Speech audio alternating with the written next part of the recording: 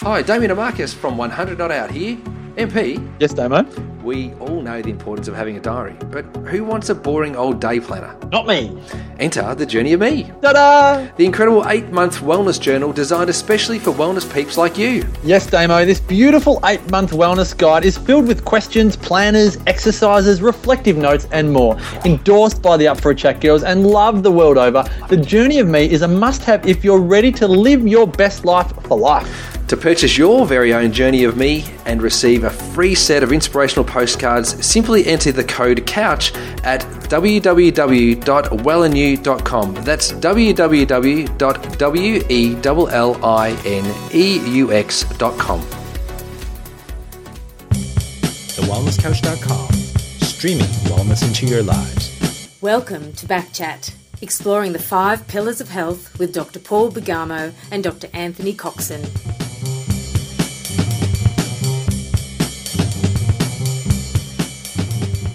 Welcome to Backchat. My name is Paul Bergamo, and it's great to be here in our next podcast. Backchat is about being your best. It explores the 5 pillars of health. It refers to being your best in thinking, moving, eating, sleeping, and also in your neurology. Today we're going to explore the health pillar of being your best with your eating. As always, to help me today, it's a great pleasure to introduce my fellow chiropractor and co-host, Dr. Anthony Coxon. G'day, Anthony. How are you going? I'm extra good, Paul. We're very excited and interested in this one. In fact, I'm going to do a little memory test for you first of all. This is podcast, what are we, 11 now? This is, actually, this will be number, by the time this is actually, it'll be number 12. Number 12, yeah. Okay. Well, let's take you back 10 podcasts. You remember podcast 2? Check do. your brain. Who was podcast 2? Who did we interview that one? Now, let me think. Was that a Dr. Scott Wustenberg? Oh, yes, very, very good. Well, you might remember the start of that because obviously that was talking about nutrition and autism. Yes. And we were chatting just about what was happening and, a bit of a nutritional theme running that night. And we talked about Series Fair Food and how I would recently become a depot where the organic food would be dropped at my practice. Yep. And a lot of people around the area of Camberwell would collect their yummy organic food. Well, today we have interviewing the gentleman who started this program, and I just can't wait to hear about it.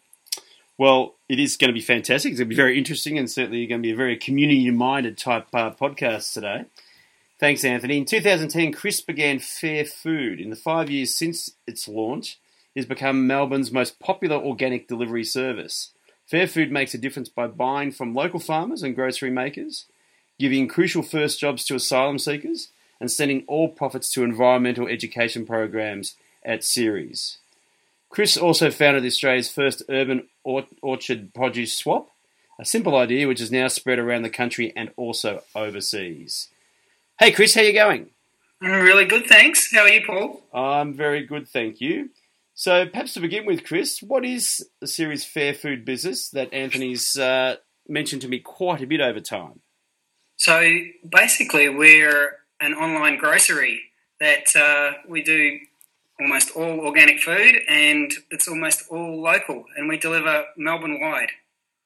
So many, Chris, I'd sort of heard of the Ceres Environmental Park out in, I think it's Brunswick area from memory. Yep. And so there's Ceres Environmental Park. You guys are Ceres Fair Food. How are you? Are the businesses the same or do they run off each other? How does that all work? So we're one of a group of social enterprises that all fit under the Ceres umbrella, and the idea is that we support the park, and the park is home to a whole bunch of environmental education services, and we want to be self-supporting. So we have all these social enterprises that help fund all those environmental education activities, and we're just one of many. So this is, the pictures that I've seen on the website and things I've heard, you have like school groups come to see you, or is it more of an educational thing like that, or is it an open park where anyone can roll up on a Sunday and walk through? So it's all of those things. It's a public park, and you can come there and have a look around at what we've got and have a coffee and go and buy plants if you would like, or see the environmental displays. But we've had, I think, 1.2 million school children come through over the last 30 years. But you can also go as an adult or a volunteer and learn all about, all the things you'd expect, like organic farming or composting, but right up to things like cheese making or beekeeping or, how to make your own sausage. So as I understand, the park's been there for quite a while, but the Fair Food and your involvement is more recent. Is that correct? Yeah. So the park's been 32 years old, and I came about a dozen years ago. But Fair Food came out of our market, and that's been around for 5 years. Okay, so how did Fair Food all start for you, Chris? Can you give us a bit of background there?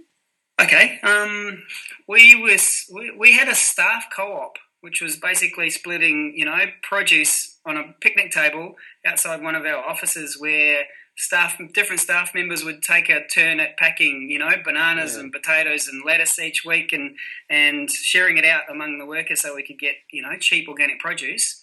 And it spread. People around the neighbourhood said, could you do that for us?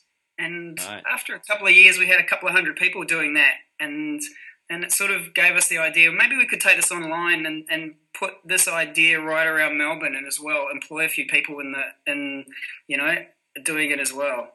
So this, so I understand, the produce isn't from the Ceres Park, or is some of it from there, and you get the rest of it from other farmers in the area?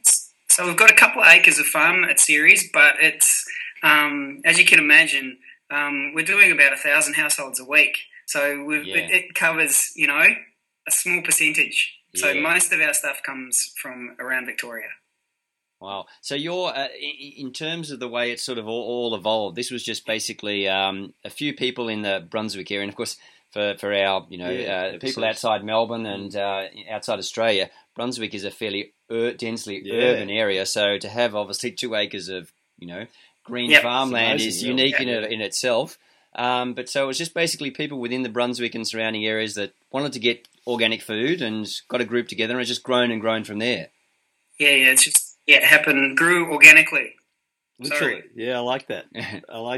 Look, I think I mentioned you earlier, Anthony. We were part of a co-op in 2003-04 in this area in the eastern suburbs, Green Veg, and wow, it was a great sort of community-minded exercise, having everyone having their roles and responsibilities and duties, and everyone getting involved and hands-on, and kids were coming here, and everyone was sort of everyone was helping each other out. It sounds like the pretty similar process to what Chris has done, but he's taken it to the absolutely next level. Yeah, well, I remember, Chris, my first experience with purchasing organic food. I remember there was a small retail type store that opened up in Glen Iris, Camberwell area, and I guess it was one of those challenges. This is why I guess the co-op model works so well, because when the retail model for organic food just doesn't seem to work very well. It's obviously expensive. The way that this particular shop was done up was not particularly attractive at all, and the business failed within less than a year. But obviously, Ceres is just going gangbusters by the sound of things. Go, Chris. Yeah, I think we drew on that co-op spirit, and we've got 70 pickup points, food hosts we call them, just like your place in Camberwell, around Melbourne. So it sort of draws in people who want to be a part of something, bigger than going to their supermarket or local shop. So it sort of builds on that, and it gives someone a chance in a neighbourhood to say, look, I'll give my veranda or my chiropractic practice, and all I need is a bit of space for people in my neighbourhood to pick up their fruit and veg or their organic groceries. And I think people, I thought when we offered home delivery that would sort of wane, but actually, 2/3 of our people get their produce through a food host, which is, the nearest thing we've got towards it. It's like a co-op in its spirit. And I think that really appeals to people. They want more than just, somewhere to buy their food. They want to do something with that. It's kind of interesting. The big chains are aware of perhaps the push towards organic food, but you don't have that social cultural experience when you go to Coles or Safeway, and you've got that little section there under organic. It's just sort of very transactional, isn't it? Versus this sort of scenario where it's actually very community, holistic, social. It's a totally different grain, isn't it? Well, it's obviously the attraction for a lot of people beyond just the the benefits of organic food, of course. So speaking on the organic issue, maybe that's a definition we should just make certain of. Most people understand organic food, no pesticides, etc., etc. Perhaps you could give a more strict definition, and how does Ceres know that the food it's getting is actually organic? Okay, so I'll do my best definition. Like you said, no pesticides, no artificial fertilisers, no GMOs. So there's a few no's, and then the yeses are really about taking care of your land and taking care of your animals in the most humane, way possible. So no battery hens or pigs. They've got to be free ranging. You want buffers and sort of areas on your farm for nature. You also, it's all about also really about taking care of your soils, so that that you can hand those soils on in hopefully better condition than when you've taken them on. So it's really about care of the environment, so that you can we can keep farming this place for generations to come, and that's the organic sort of philosophy. And then there's 7 certifying bodies, and you might have seen Australian Certified Organic. There's a little sprout symbol on your, on your organic milk or some of your organic produce. Those certifying bodies are sort of the auditors, and each year, depending on who you're certified with, and it's farmers, it's manufacturers, it's wholesalers, their practices are audited so that people can go, okay, if you've been certified organic, I can rely on you to be all the things that we were talking about in the definition. So important to have some sort of form of accreditation, isn't it, Chris? Yeah. Regards that, because there's going to be it's confidence in the product, isn't it, to know that it is organic, and to have that sort of certification is really important regards this sort of work, isn't it? Yep, and if you don't know your farmer, that's the key to it. So if you know your farmer and you can see what he's doing or she's doing on their land, then certification, you don't need it so much. But when you don't know, you really need something so that you can be sure of it. Look, Anthony, why don't we just take this to the clinic room for a second? And we look at the patients we see every day, and why are we getting more asthmas? Why are we getting more food allergen type problems? Why are we getting more food intolerance type problems? And if we go back to the basics, we start with the soil, and we're knowing that our soils are now more deficient in selenium, really important minerals and vitamins that are critical for antioxidants and defense mechanisms for our body and for survival, as well as fighting small disease, colds, etc., but also things that become even bigger than that. Well, so I think the wheel's turning just a little bit, isn't it? I mean, we're very, very aware today that chronic diseases are what the problem within countries like Australia. Your diabetes, your hypertension, your irritable bowel syndrome. We've moved away from nature, and now there's a definite, and it's no longer hippie to be into organic food or to be into these sorts of things, and that people are recognising that there's not only is there a science behind it, but just it's intuitively the right thing to do. That's right, from a community and carbon sort of perspective as well. Well, it's interesting, people are saying, we're sort of hearing now people saying, don't wash your veggies, your organic veggies. Get that, get the bacteria from those soil-based organisms into your body, actually. We're washing and cleaning ourselves so much, and, we're pesticiding our houses. Yeah. And, and cleaning everything off so that there's actually... we're so clean that those asthmas and all those sort of allergies are happening now. So it's quite interesting. People saying, "Oh, don't wash your carrots anymore. Don't rinse your lettuce. Get some dirt into you." Yeah, absolutely. So it's quite interesting. Dirt, dust, and dander. You've got to get exposed to that sort of stuff so that your immune system knows how to deal with it. That's the triple D, was it? That was the triple D, right off the top there. So now you mentioned before about how you've got the certain food hosts, so the deliveries happen to certain areas, and that's one of the ways that Ceres works towards making a carbon neutral business. Can you explain other ways in which you're sort of helping the environment beyond just feeding us some great organic food? Okay, so we try to keep our food miles down as much as possible so that we get local Victorian food wherever possible. And so that food's not travelling a long way. We deliver it in vans so that, one of the biggest parts of food miles is people driving to the supermarket. So if we can take it home to you in a carbon neutral van, and we offset with some carbon credits that we buy from a project in Cambodia that supports people making efficient cook stoves, if we can get that to you carbon neutral and get it to a food host where you just have to walk down the road, then we're trying to keep down carbon emissions that are related to food. And food, I think a third of all carbon emissions are related to food. Wow. So it's one of the biggest impacts we can make on our carbon, our carbon footprint by buying low carbon food. Chris, you touched on the new Leo Stove project. Can you expand for our Backchat listeners what that's all about? Yeah, that's where we buy our carbon credits from, and it's a project in Cambodia, even though it's called the New Lao Stove Project, and they've distributed 2 million efficient wood cook stoves. That people use. It looks traditional, but it's been made so that it uses far less wood, and so that means they're chopping down far few forests, and it's pumping out much less carbon. So sort of two ways there, and that the organisation that runs that project sells the carbon credits to people like us who run vans and want to offset our pollution. So amazing business, mostly run by women, small entrepreneurs, distributing and making these stoves. And so we just looked for something that was a bit related to food, like us, and that's why we chose those guys. So how did you come across something like that out of all the places in the world?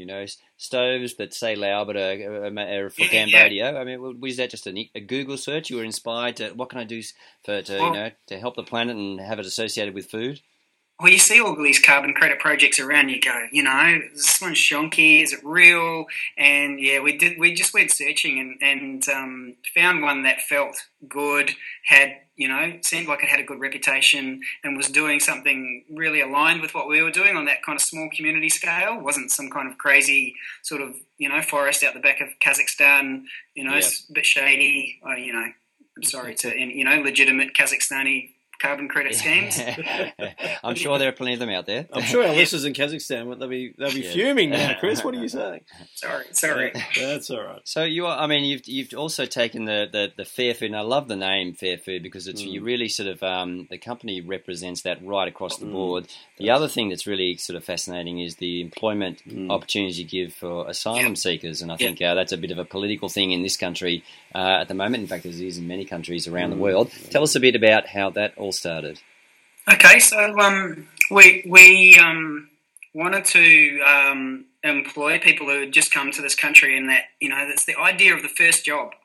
That if you give someone welfare and put someone in a house and they're basically sitting at home doing nothing, getting paid, it's not gonna that's not gonna do anything for anyone. But when you get to a new country and you can't find a new job because you haven't got an employment history, you can't speak the language very well, you're really behind the eight ball. So if you can get that first job, you make that first one and start building your networks, settling down, getting a house, being able to support your family, all those are really important things. Start a social group. It's like your first step along your way, and I think it's just an amazing thing to do as a welcome to people, to make people feel welcome and also help them integrate into the community. And people say that's awesome, fantastic, what a great sort of charitable thing you're doing, but there's a flip side to it. And the flip side is that people who come to this country need stability. Yeah. They want to work very hard. And if you've lived in you've escaped from a war zone, you've lived in a refugee camp and for years on end, made your way across, corrupt countries and dodged this or that and made a long boat journey to this country, then you're going to be pretty, you're going to have a few personal resources and you're going to be pretty, there's going to be ingenuity in you. So those kind of people working for your business who have put up with a ton of hardship, you get them into your business and you give them, they're working in a nice environment and they're paid and, oh my God, the payback, we think of it as our competitive advantage because those people are fantastic workers and intelligent, need a job, stable, all the things as an employer you'd go, oh, gold, absolute gold. So it works, it really, really is a two-way thing. And we've had a fantastic experience with the Asylum Seeker Resource Centre Employment Service who send us, candidates for work on our line, and people who've come to us have worked up through our organisation into, from the floor into supervisor roles, into office jobs, and we couldn't be happier with that experience, which is so flip and contrary to, you know, what you see in the media. Absolutely. Yeah, no, look, and that's absolutely fantastic. I was actually going to, you sort of half answered my question just with your last few comments there, but I was going to ask about, you know, government assistance and programs to help you get this. Are these from charitable groups, or is this from government groups that sort of put these people in contact with businesses like yours? Okay, so the Asylum Seeker Resource Centre is like a not-for-profit independent organisation, and they've just set up their employment service just like any other employment service to, you know, put their people in work, and we just use them like any other business would use an employment service. Fantastic. So no government funding. It's all, you know, it's all you know, sort of community enterprise. Awesome. Well, I think, Anthony, you know, the concept of fair food, and we think of that and we think of what Chris has talked about in the sense of, you know, getting the right soils right from the farmer's perspective, supporting local produce, in-season type food, optimal nutrition, those sort of elements. And I kind of get that. And I expected that, right, with this. But now we're talking a bit about the carbon-friendly atmosphere and the environment, preserving that. Yeah. But now an extra layer in regards giving those people who have come to this country who just would be just so appreciative of an opportunity. Absolutely. And who Chris has just sort of described would have an incredible resilience, you know, an absolute tough, fibrous skin to work through really difficult situations and then be given an opportunity in a free country just to work and be paid and not have to worry about war or, you know, loved ones being killed, you know, in literal reality. I mean, this goes beyond just food, isn't it? That's fantastic. Look, and that's I must admit, Chris, I've never really thought of it from that perspective, and I like the way you said your competitive advantage. I mean, I think that's for a lot of other people out there thinking about, you know, employing asylum seekers or people from these sorts of backgrounds. There's a lot of fear, I would imagine, that people would have with that. You know, are they going to bring that kind of energy into my business? But you know, obviously the opposite is true. So that's just awesome. Yeah, you should come to lunchtime at our place. It's, you know, it's wonderful. You know, people, you know, often, you know, if you travel, you often see the poorest people are the most generous. Oh yeah, yeah. And it's, you know, it's the same. These people have been through a lot. You know, bringing lunch to share with everybody, and I think when you've had a really hard life and you get something, I think you really make the most of it. And so people, you know, I just see people making the most of the start that they've been given and going on. We've just had one young guy who was a carpenter in Iraq, you know, made the journey overland to Australia and then the boat journey. 2.5 years with us, getting himself stable, and now he's gone back and he started a carpenter's apprenticeship in Melbourne. And it was just, you know, we just gave him that time to get stable. Yep. And then his life restarts again. Yep. And, you know, he is going to be an asset to this community. Just super smart, super committed, you know, plays soccer with his local team, you know, volunteers at the Asylum Seeker Resource Centre to give back to the people who gave him his start. And just fantastic guy. Yeah, I mean, you could say, okay, he's now got at least something on his CV, but it's so much more than that, isn't it? You know, when you go to that next employer, you now have stability in self, you know, confidence, calmness that, you know, that might not have been there when you first arrived. So, fantastic. One of the things that is terrific about Ceres, and in some ways challenging to the way that we think, I'd say, as consumers, is that obviously the produce is seasonal, and you know, if you're going to use seasonal food, you're going to cut down, cut your carbon footprint, because obviously you're going to be using local produce. I think a lot of people might find that sort of stuff challenging when they get their box and go, oh, gee, I was really thinking of, you know, getting this or getting that. I know you can order individual items, but it's a really, I've found it a lovely, almost challenging way to think. Okay, what am I going to do with this eggplant today, or whatever it might be that's in there? The ingredients, and that's getting back a lot more to nature, and obviously that's something that you encourage, because I know you send in your website, you send out suggestions on, you know, how to recipes and more information. It's educational. It's not just here's the food. So we've kind of got two options.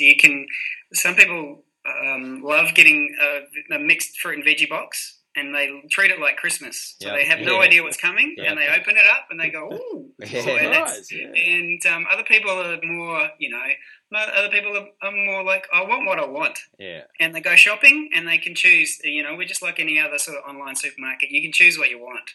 Or you can get a box and add the bits and pieces you want. So we sort of go both ways. to suit the sort of both people. We know everyone's not the same, so you can be challenged, or you can get what you want. Yeah, we swing a bit both ways in our house, and my son and I definitely like our bananas, so we make sure they're in there. But we're other than that, we're excited by the fruit and veggie surprise box. We're quite happy with that. Yeah, Christmas every week. That's fantastic. Absolutely, very good. Chris, can you just take me through how the business is going over the 5 years? Is the penetration to consumers using your service building and increasing? Yeah, so we've had really good growth over the last 5 years, and like I said, we're doing around 1,000 households a week, and we're planning to go. We deliver 3 days a week, and it's sort of a weekly round. But in the next 6 months, we'll be delivering, daily, and really we see people who want to come to us, and we don't want to just be with the, preaching to the church. We want people who go, oh, geez, I'm sick of Coles, or I'm sick of Woolworths, but I want the same convenience, and that's where we're going. We're going, so, I want to buy my shopping, I'll get it, I'll order it, it'll come the next day, doesn't matter where I am, and I can choose what I want, or I can get a box. And that's where we're going, because we want to bring... anyone who wants to buy fair food, who wants to go, look, I don't like what Coles or Woolworths are doing to their farmers, and I don't feel comfortable with that sort of setup, and I'd actually like to do something with my shopping dollar. We want to give anyone who wants to do that the chance, and the chance to do it affordably. Well, I think, and that's you mentioned about the farmers there. I think that's a really good point, because obviously the big two supermarket chains in Australia, at least, highly competitive, lots of pressure on farmers to, sell their produce for, virtually no profit whatsoever. That the smaller farmers are really being pushed out of the market. So that you need to get these massive farms that produce so much produce just to make a profit. So, you're a guy who might have 5 acres of, of strawberries or whatever it might be, is no longer in the game. But this, brings in quite an affordable way, brings these sorts of people back into the picture. And that's what we need for sustainable farming. We need these small farms, don't we?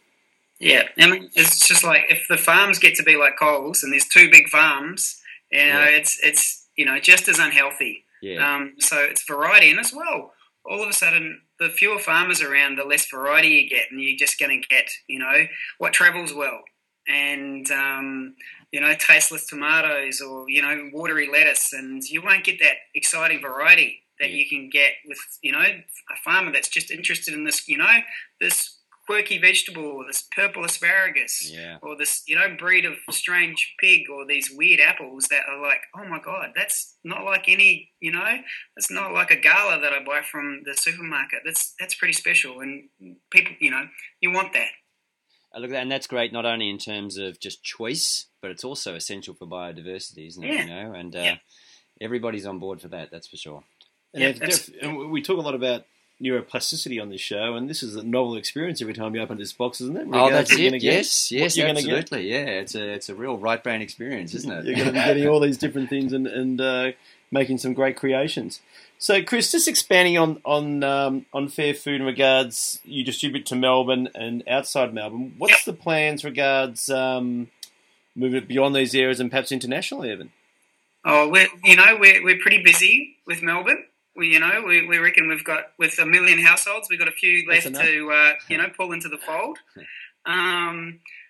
But there are other similar organisations to us. There's Food Connect, who are an inspiring organisation to us in Brisbane. There's another one called Ubi, which is out of our backyard. Yeah, that's what it stands for. And a similar organisation in Sydney.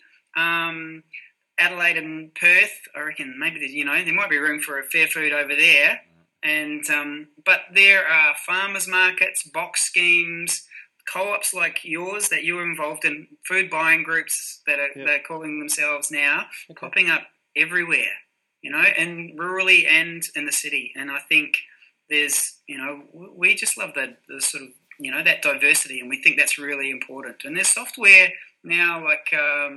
It's Open Food Web, which is supporting all these little organisations, so you don't have to redesign your, a computer system or work off a crazy, Excel spreadsheet to run a business.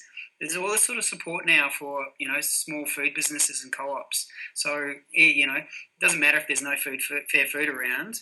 There's lots of resources for people to find their own. And Chris, do you share ideas with some of those interstate organisations? If you sort of got together with those guys, or have they sort of got together with you saying, hey, I've heard about your organisation, let's talk? Yeah, in the early days, we spent a week on the packing line up at Food Connect, and we have people coming to visit us and intern with us, or come and say hi, or all the time. We're always looking at what other people are doing. So yeah, there's lots of cross fertilisation. Excellent, and that's great, isn't it? You see, when community groups in non-for-profit organisations, people are happy to share information because it's not just about the business; it's about the bigger picture. That's the reason that they do this. Yeah, so it's sharing the concept, isn't it? And sharing the ideas to refine the process so it's better delivered. So it's a great concept.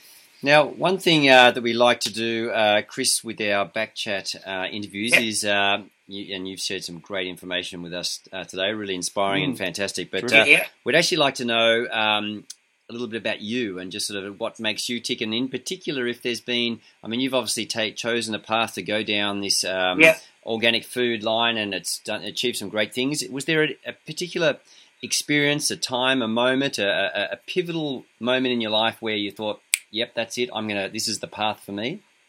Maybe it was more a realisation later. I studied, I went to uni and studied, TV and film production and got into that world. And somehow I just kept getting dragged back into gardening and farming and then food retail.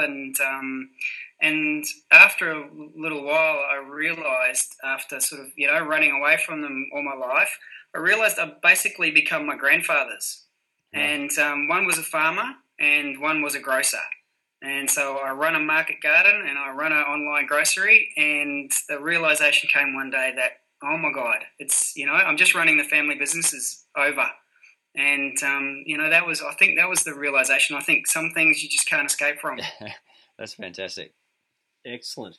Now, Chris, what we also like to do is give our Backchat listeners some take-home messages, some messages where they can basically look at the show and think, okay, practically what can we bring into their individual lives in order to improve and enhance their well-being? So could you give us perhaps your top 3 tips of what you could share? Okay, so fair food, and this is, what we try to do is do good at every stage of the food chain. So support the farmer, support the workers who do those jobs, and support the consumers, try and bring them together. And then at the end of that, we send our profits to educate the kids to look after our planet.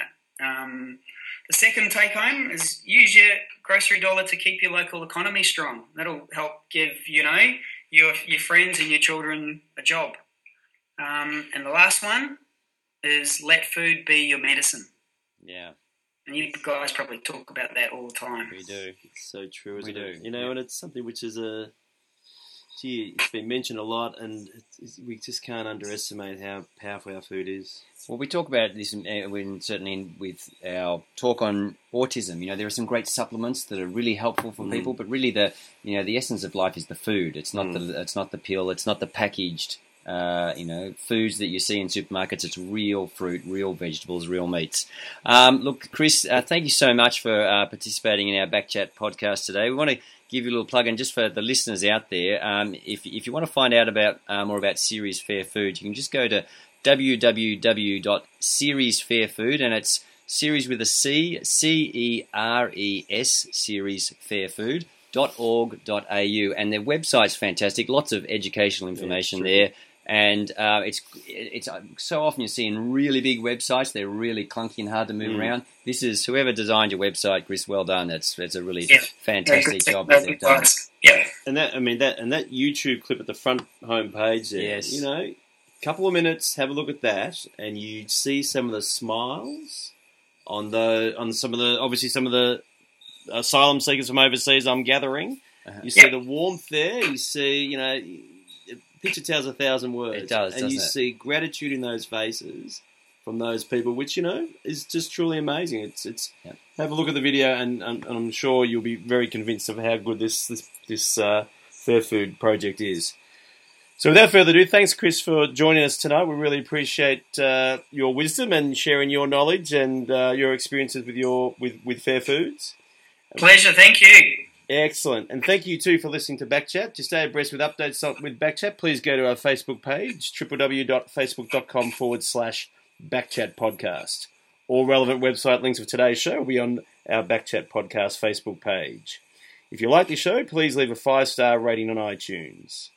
We leave you with one thought: be the best of what you do, and you will grow and inspire others around you.